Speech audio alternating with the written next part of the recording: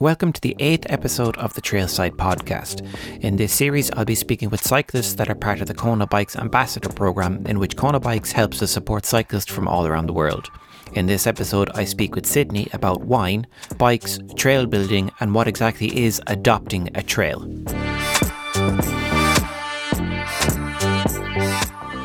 Okay, Sydney, thanks for joining me. So my idea for this kind of podcast was, rather than research all there is to know about you and have loads of questions prepared, go in a little bit blind and just have a conversation with the fellow person who's passionate about cycling and learn about you from you. Perfect. Sounds great. Thanks for having me. No problem. Thanks for giving me some of your, excuse me, thanks for giving me some time out of your day. So I suppose the first thing to do would be if you can just, I suppose, introduce yourself and just tell me a little bit how cycling is involved in your life and how you got into cycling. Yeah. I'm Sydney. I have been into cycling, I guess, relatively new within the last 5 or 6 years. So I didn't necessarily grow up with it as a kid, though I did kind of have exposure as a kid in the sense of just playing in the front yard type of deal on bikes. So I was the type of kid that tried to find, the steepest driveway in the neighborhood to get down on it on my bike kind of deal. Yeah. So yeah, and then of course come home to my mom with bruised up knees and all that fun stuff. So yeah, I would say cycling was, very much just a, thing I had as a kid, just playing around in the neighborhood. Didn't necessarily have it in a formal sense or a mountain biking sense. And then, and then in college, I got a hardtail and used that to commute around classes and that kind of thing. And then I attempted to take it on some trails, but it didn't really work out all too well. And then I actually, right before my senior year of college, I got a wine internship in the Pacific Northwest, which I was going to school in Arizona at the time, and then took this wine internship right before my last year of undergrad. I was studying civil engineering at the time and just kind of wanted to do something new before I graduated. Yeah. So I took up this wine internship, and it just happened to be in this small town called Hood River, Oregon, which is about an hour east of Portland, Oregon. And yeah, I showed up not really knowing much about the area and went there primarily for this internship, which was amazing. But Hood River has actually got a ton of mountain biking. And I wasn't into really mountain biking at the time and didn't know that. And so I kind of got introduced to it through moving here, which I now still currently live in that area. And I was actually at a wine industry night, which is just, it's an industry night. And So wine as in like the drink wine? Yep. Okay. Yeah. Yeah, exactly. So the drink wine. So I was, working at a winery / vineyard. And I was at an industry night, and another winemaker in town was super into mountain biking, and we were just talking about it, and I was, attracted to it. So I was like, oh, I'd love to go mountain biking, with your group of friends sometime. He's like, great. Do you have a mountain bike? And I was like, absolutely not. He's like, well, you can actually borrow one of our friends. So I borrowed a mountain bike from one of their friends, which was so generous at the time, thinking back on it all. And when I first met them, it was a full suspension bike. I had no idea about full suspension bikes. And so they were like, well, you're probably going to want to set, the suspension, your body weight, all that stuff. And I just kind of looked at them super bewildered and was like, Yeah. I have no idea what you're talking about. I'm just gonna jump on this and see what happens. So yeah, that's exactly what happened. And went on some rides with them, and then they were super generous and actually let me borrow that mountain bike all summer. So I pretty much went out every day I could that summer. The vineyard I was working at was right next to our main mountain biking area called Post Canyon. So I'd sometimes just go straight from the vineyard to the, trail system right behind the vineyard, and sometimes went with groups of people, sometimes went alone, and just kind of figured it out that summer, which was about 5 years ago. So long story short, that's kind of my inter or background with cycling, was kind of just within the last 5 years or so. And yeah, it just kind of fell into my lap a little bit. Awesome. Like Yeah. I've seen, it seems to be with a lot of people that they just, once they start going to college, they get a bike just primarily as kind of commuting, and then it just kind of explodes from there. But it was pretty cool that you got a job with somebody else that was pretty big into mountain biking, and then you had like, so there was trails really close to the actual vineyard behind you as well. Yeah, exactly. Yeah. Yeah, which is also kind of a crazy coincidence. Yeah, the vineyard where I was living at the time was, the probably the closest property to our main mountain biking trail system. So it was That's also just just kind of perfect. coincidence how it worked out. Yeah, totally. Yeah, That's yeah. pretty Because I awesome. didn't even have a car that summer, so it made it really easy. Oh yeah, yeah, yeah. It's and were you far from home to get to work? Were you using your bike to commute every day to work and then just hit the trails after work and then cycle home again? You just live on your bike? Kind of. In college, I did. Yeah, I didn't really have a car in college. Towards the end of college, I did, but for most of college, I didn't. So in Arizona, I basically was using, yeah, my hardtail to commute to school and that kind of thing. And then during that summer internship period in the Hood River area, I didn't have a car. So, but I was living on the vineyard. So Okay. yeah, I would use like the company's truck sometimes to get, go places, but for the most part I was kind of living where I worked, so I didn't actually have to commute all too much, which was nice because biking around Hood River is actually quite difficult. Everything's kind of spread out. Okay. Uh, yeah, it's kind of a rural community, so getting anywhere if you don't live in town is quite difficult Hmm. without a car. So, yeah, I kind of lived where I worked, which worked out at the time. But now I definitely have a car to get around. That's always a plus. What got you or got your attention with wine? What was it that brought you towards like working in that industry?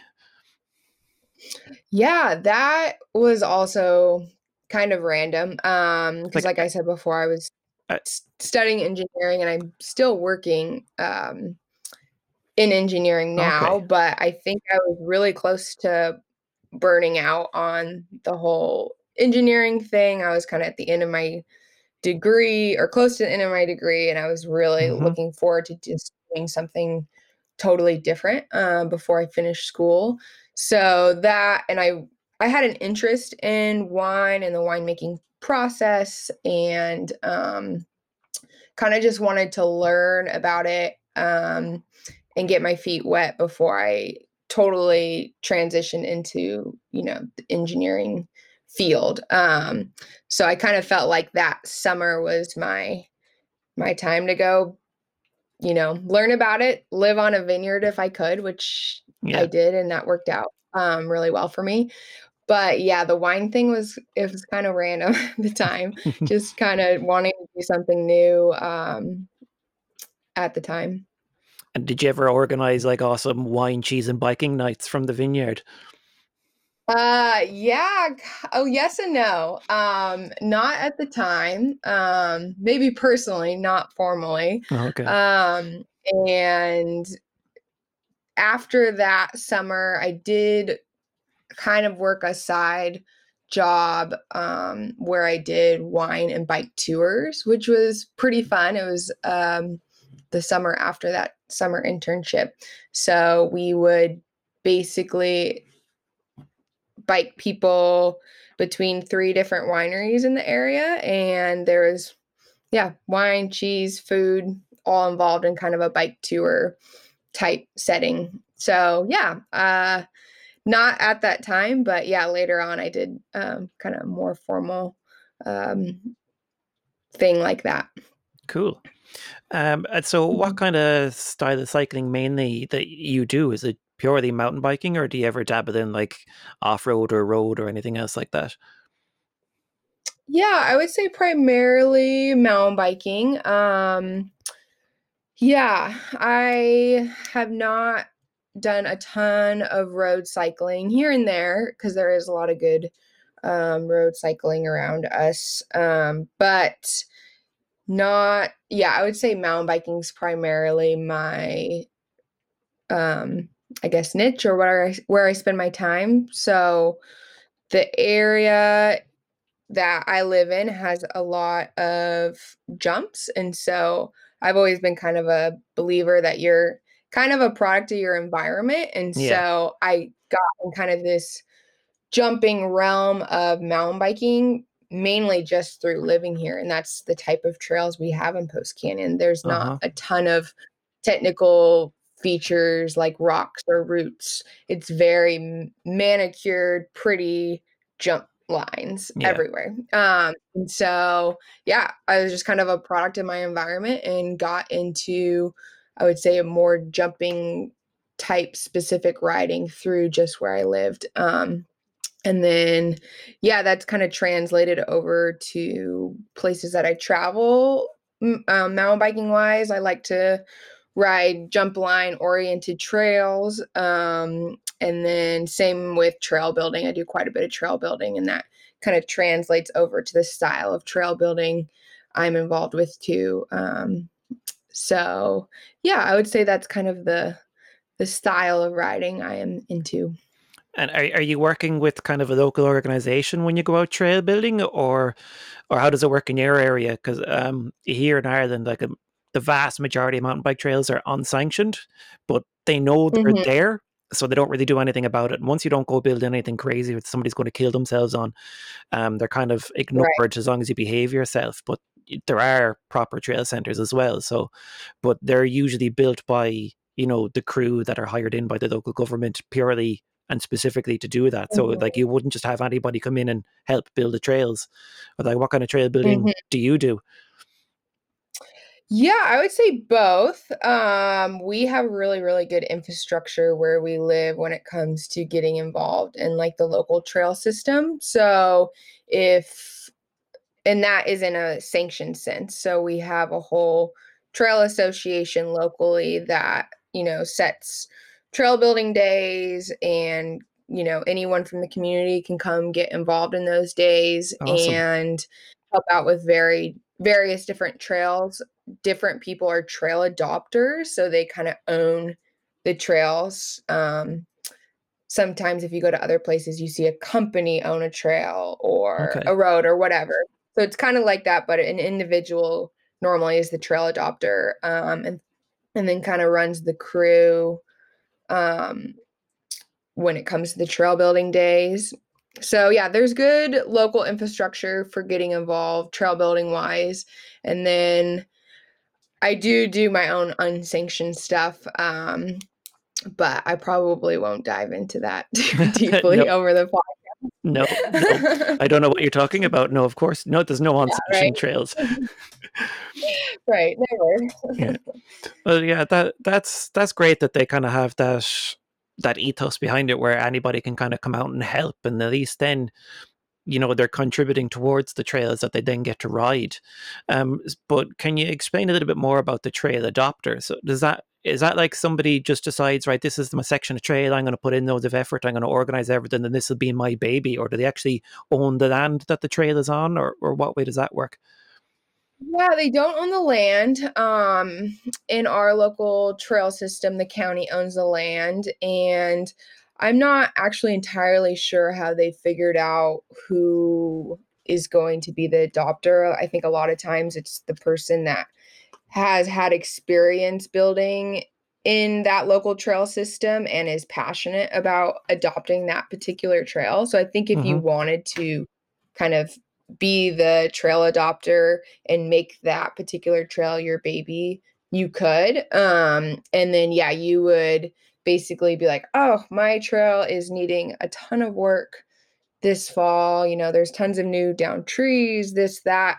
I'm going to Yeah, plan a, trail building day and, post it to the public. And then a lot of times there'll be like food or beer provided. And yeah, people, and then tools are a lot of times provided too. And yeah, anyone can come out and help out cool. on that trail during that trail building party or day. So yeah, I feel like a lot of that goes on. Last spring, I actually did an all women's trail building party on one of our trails, which was awesome because I kind of incorporated education as an aspect to it as well. Because a lot of ladies had come out that had never actually done any trail building before. Yeah. And we were working on a trail that is already existing and kind of needed some prior background knowledge on how to work on it well and, keep it more or less in its same form, but make it better. So, Uh-huh. yeah, education is kind of an aspect of the trail building party, which I think was super valuable for some people that have, never ever trail built before. Yeah. And if there had been ladies that have trail built before, then like kind of put them in charge of their own group and kind of break out into smaller groups. And everyone kind of had a different feature that they were working on or cleaning up and that kind of thing. So yeah, yeah, there's good infrastructure. And if you wanted to do a trail build party or be an adopter of a trail, there's kind of a place for that, which is nice. That sounds pretty cool. It's a great way to run it, I think, because any of the real trail centers here, like probably for liability issues and things like that, they wouldn't let anybody go in and actually work on the trails. But a lot of the woods that would have unsanctioned trails would still be kind of government land, usually forest Mhm. plantations or just an old forest that they can't cut down because they're not allowed to for environmental reasons because the trees there are too old or there's wildlife in there. It might be a protected area. Um, so if people kind of go in and build trails, but a lot of the stuff here would be more like cross country and natural trails, and it's just all rocks and roots, and you pretty much use what you have, rather Mhm. than building big dirt jumps or building anything crazy. Because we just like I suppose there are some spots like that, but they'd be very few and far between. I know one or two where they do have some pretty big jumps and gaps and stuff, but like that would literally be one person just taking it upon themselves. But it'd be nobody knows who it is, but like everybody knows where the trail is, kind of thing. And every now and again you might show up there and there'd be another little jump or another bit of feature added on. And but in the kind of cross country trails, there's a few times where you'd wrangle up a few friends and just come in and clear a section of the trail, or just cut back some of the bushes and the thorns and cut back some of the fallen trees and things like that, or dig a drain hole to let the rainwater get out and stuff. But I think the way it's done there seems like pretty sustainable. Like, as long as the Mhm. support is going and there's people there willing to put in the time, and at least then they go, oh yeah, no, I helped build this trail. I love riding this trail, rather than just, as long as you can get the attitude to, what do they call them? Like no dig, no ride days kind of thing. Right. Yeah. Exactly. Yeah. Yep. So, Yeah, it is interesting looking at, how sometimes unsanctioned trails will become sanctioned trails in that process. Sometimes they keep their same form and things aren't, modified too drastically, or sometimes they're modified pretty drastically. yeah. A lot of times depending on who the landowner is and what flies and what doesn't fly. Hmm. So yeah, it is interesting to see that process of things going from sometimes an unsanctioned realm to then becoming sanctioned one day. And I feel like most sanctioned trails were unsanctioned at one point a long Yeah. time ago. So yeah, it's interesting. And I've seen some of your Instagram posts as well of you riding, and like you seem like you're pretty able to send it on some of the big jumps. Um, and like you said, you're like a product of your environment. And I I used to ride a little bit of downhill, but even that would just be super rough, technical, and steep. There wouldn't be any massive jumps or gaps. And there's one thing I never Mhm. really did a lot of. So like, do your local trails have kind of like beginner trails where there's small jumps that are all tabletops, so you're not kind of smacking into the back of a landing? And how, like, do you work your way up? Is it a bit kind of inclusive for everybody to learn, or do you kind of have to get thrown in the deep end and just go for it?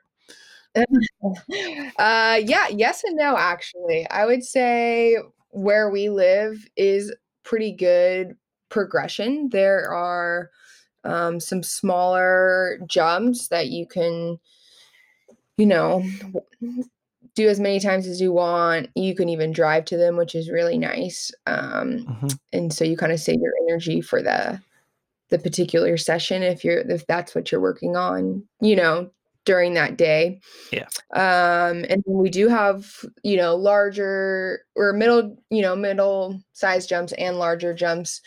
So I do think that there is kind of a step um, along the whole way, which is great for progression.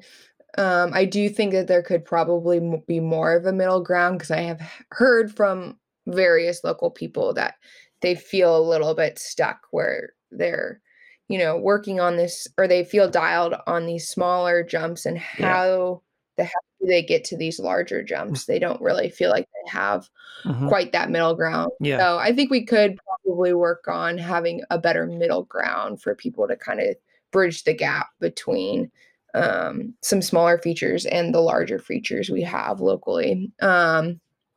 But there are some, there is a little bit of a middle ground, but I think it could definitely improve. But as for access, I think we're really lucky in a sense of, like I said, you can drive to all of these different jump lines, whether they're small or big. So if you're really, really trying to dial it in, the access to them is really, really easy, Okay. and kind of conserve your energy and, work on whatever you're trying to work on, or that kind of thing. So you don't have to spend 2 or 3 hours climbing through the woods to then get to the jump line to then Yeah. practice something new and hard. You can kind of make your time pretty focused. So yes and no. I think we have a good thing for everyone, but it can always improve. No, that's pretty cool. I can imagine though that when you're used to the small jumps, the next thing you know, you're going from like easy to extra hard, and you're looking at this massive thing that you don't want to come up short, you don't want to overshoot it. It can be a bit intimidating. I know that, like, there's one or two private bike parks here in the country. None on my Mhm. side of the country, but like when I say my side of the country, Ireland is so small you can drive across it in 3 hours. Um, Wow, so it's not that's so really crazy. it's not really a big trek, but like you see that the local kids near that kind of private bike park where and it's not a huge hill, but they have vans and trailers, and you stick your bike up on the trailer and they uplift you to the top, and then you race down, and by the time you get down to the bottom, the van is there ready to bring you back up again. So you get loads of runs in, and these little kids, and like they're 12 and 14, early teens, and they're just shredding down these hills. It's crazy what they can do um, at such a Yeah. young age, and even younger. Like, is there a lot of kids in your area? Like, do you see a lot of younger people cycling, or is it mainly kind of older teens or adults? Yeah, we have a really, really great variety of age groups. We have a couple really great mountain bike schools in town that are kind of just building up an army of shredder kids. It's really cool. Um, recently I hosted a jump jam at our at one of our local jump lines, and I would say 90% of the people that showed up were kids under 15, which is Wow.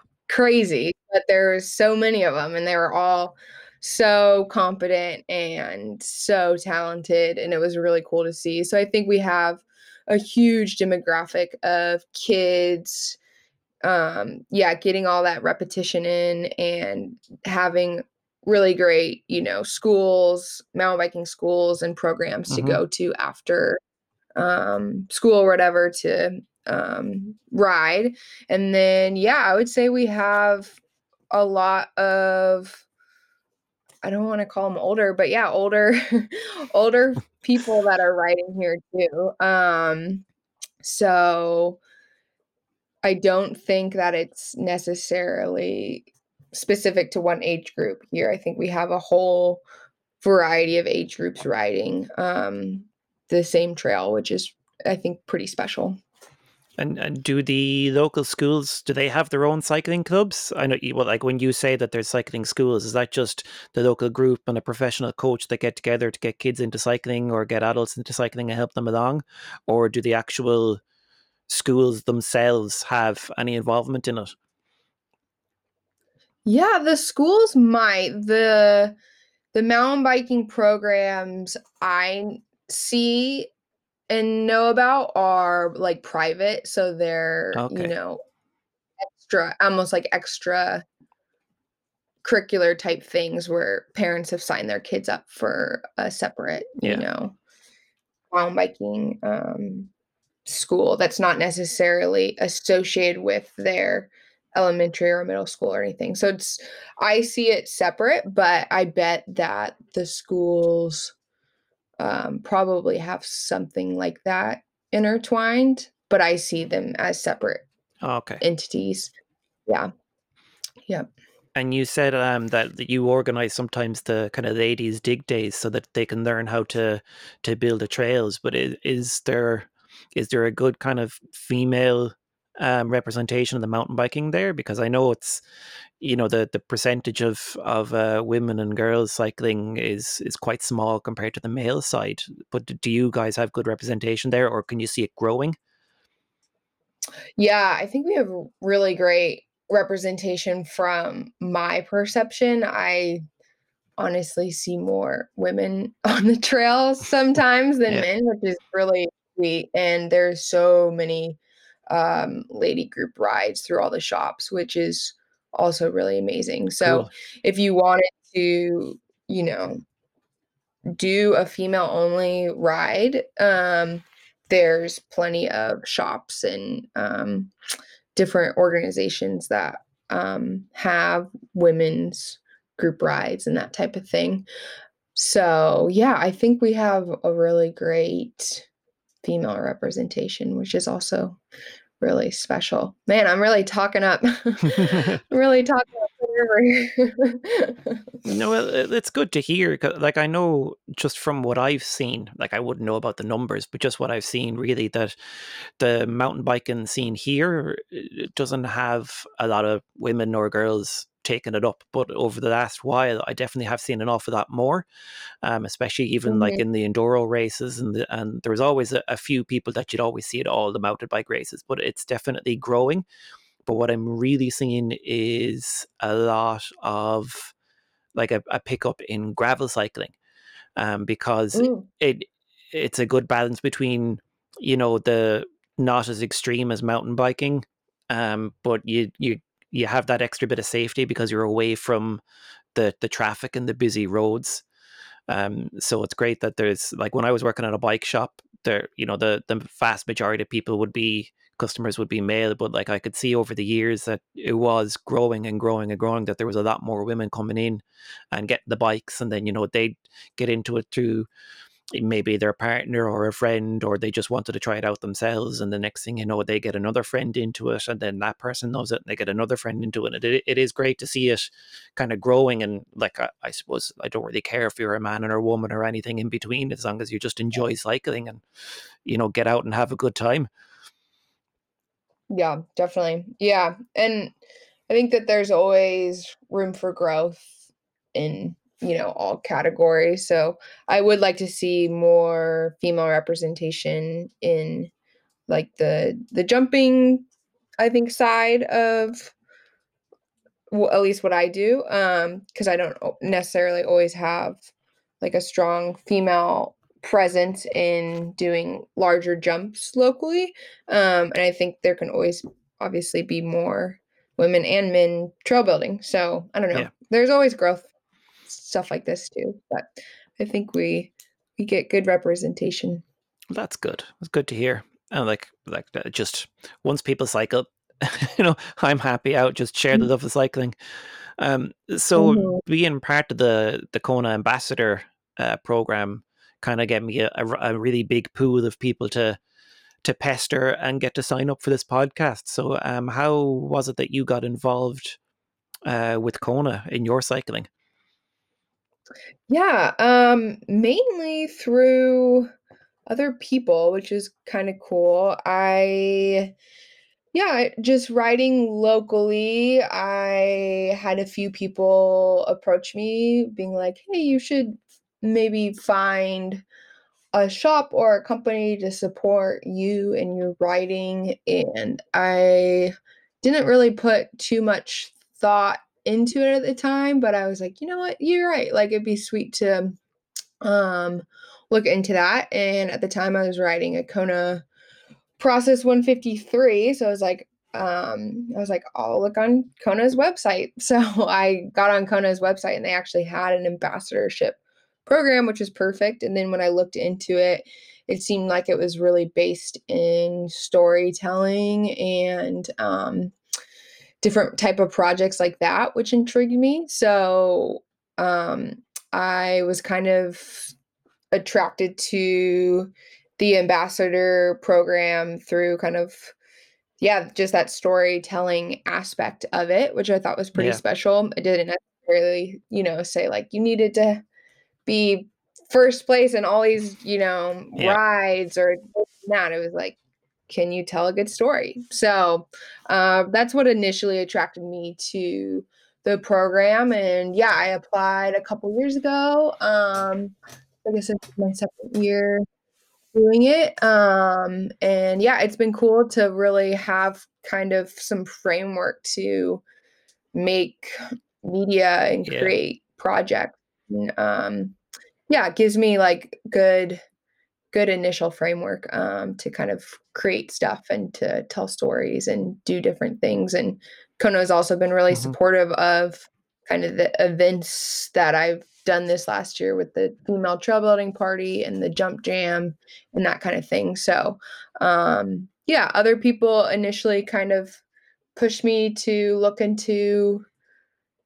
writing support, and then the Kona ambassadorship thing kind of came up through me searching for that. Cool. And Mm. when you're out trail building, does the engineering side of your brain ever kick in when it comes to building lines and building jumps and stuff? Like, does it help you when it comes to building? There's a little bit of crossover. Yeah, it's funny when we first started trail building, myself, my partner, and a few other people, we were like digging these like hot tub size holes on the side of the river to move dirt, and like a part of me was just like, this is so much work and so wrong, like. And then the light bulb kind of went off from an engineering aspect I had learned in school called cut fill, where it's really you're not moving any new material into the site or taking material out of the site because that costs money. Hmm. So you really got to be good and efficient and moving the dirt that already exists. And Yeah. now I had brought that up shortly into us, figuring out the trail building thing. And then the light bulb went off for everybody else. And they're like, yeah, that makes way more sense. So, and that's how, we've continued to do it. So there's a few concepts that have had some bleed over. But more or less the trail building thing has actually allowed me to tap into more of a creative side than a super analytical side. So it's been good for, yeah, tapping into a creative side of my brain that I don't always tap into. And what kind of terrain have you got there to work with? Like, are you mainly kind of dry, dusty, or do you have proper forest land where kind of more clay and loamy stuff with rocks and roots for you to kind of build features around? What have you got to work with? Yeah, we have a lot of good loam, I would say. So we have a lot of good dirt in that sense. We don't Where I typically build, there's not a lot of rocks, which is kind of nice because I'm doing everything by hand, and Yeah. rocks are take a lot of time to get out if that's what you're trying to do. Yeah. Sometimes you want them there. But yeah, if you're trying to move rocks, it's a lot. It takes 10 times longer. So for the most part, I would say loamy type dirt is what we're working in. And we'll try to kind of avoid some big root systems if we can, Hmm. or incorporate them in the trail if we need to. But for the most part, just yeah, loam. And does everything have to shut down when it rains there? Because I know in some places where as soon as you get any kind of bit of rain that the trails will get washed out if you keep riding. But over here, whatever kind of way, because we get so much rain here in Ireland, that like the composition of the soil stays fairly consistent. You know, it'll be a bit muddy in winter and it dries out in the summer. But like if you cycle in the rain, you're not going to rip the place to pieces. Right. Yeah, we have kind of both. Because our local trail system that I was talking about that has a lot of jumps, it's such a manicured system that when it rains hard, tire tracks are not great for the trails. Hmm. So there does become a point when it's too wet and you're actually just damaging, trails that people have put a lot of work into. Yeah. But for more the natural stuff around, which is typically outside of that local trail system, some of the more like unsanctioned stuff or some of the drier stuff out east, because we turn into kind of a desert the further east you move from Okay. here. All of that stuff is pretty good to go when it gets wet. And even when it snows, if you really want to ride in the snow, you can. Hmm. So yeah, I would say all the natural stuff holds up pretty well, but it doesn't see as much traffic. And like I said, it is a lot more natural and doesn't get impacted as harshly by the rain that the local trail system does. Oh, that's good. Yeah. Okay. I suppose we can call it there. I learned some pretty cool stuff about your local area and trail building, and I just want to say thanks for giving me some of your time today to come on and have a chat. Yeah, of course. Thanks for having me. Yeah, it was fun learning about you as well. Appreciate it. Thanks.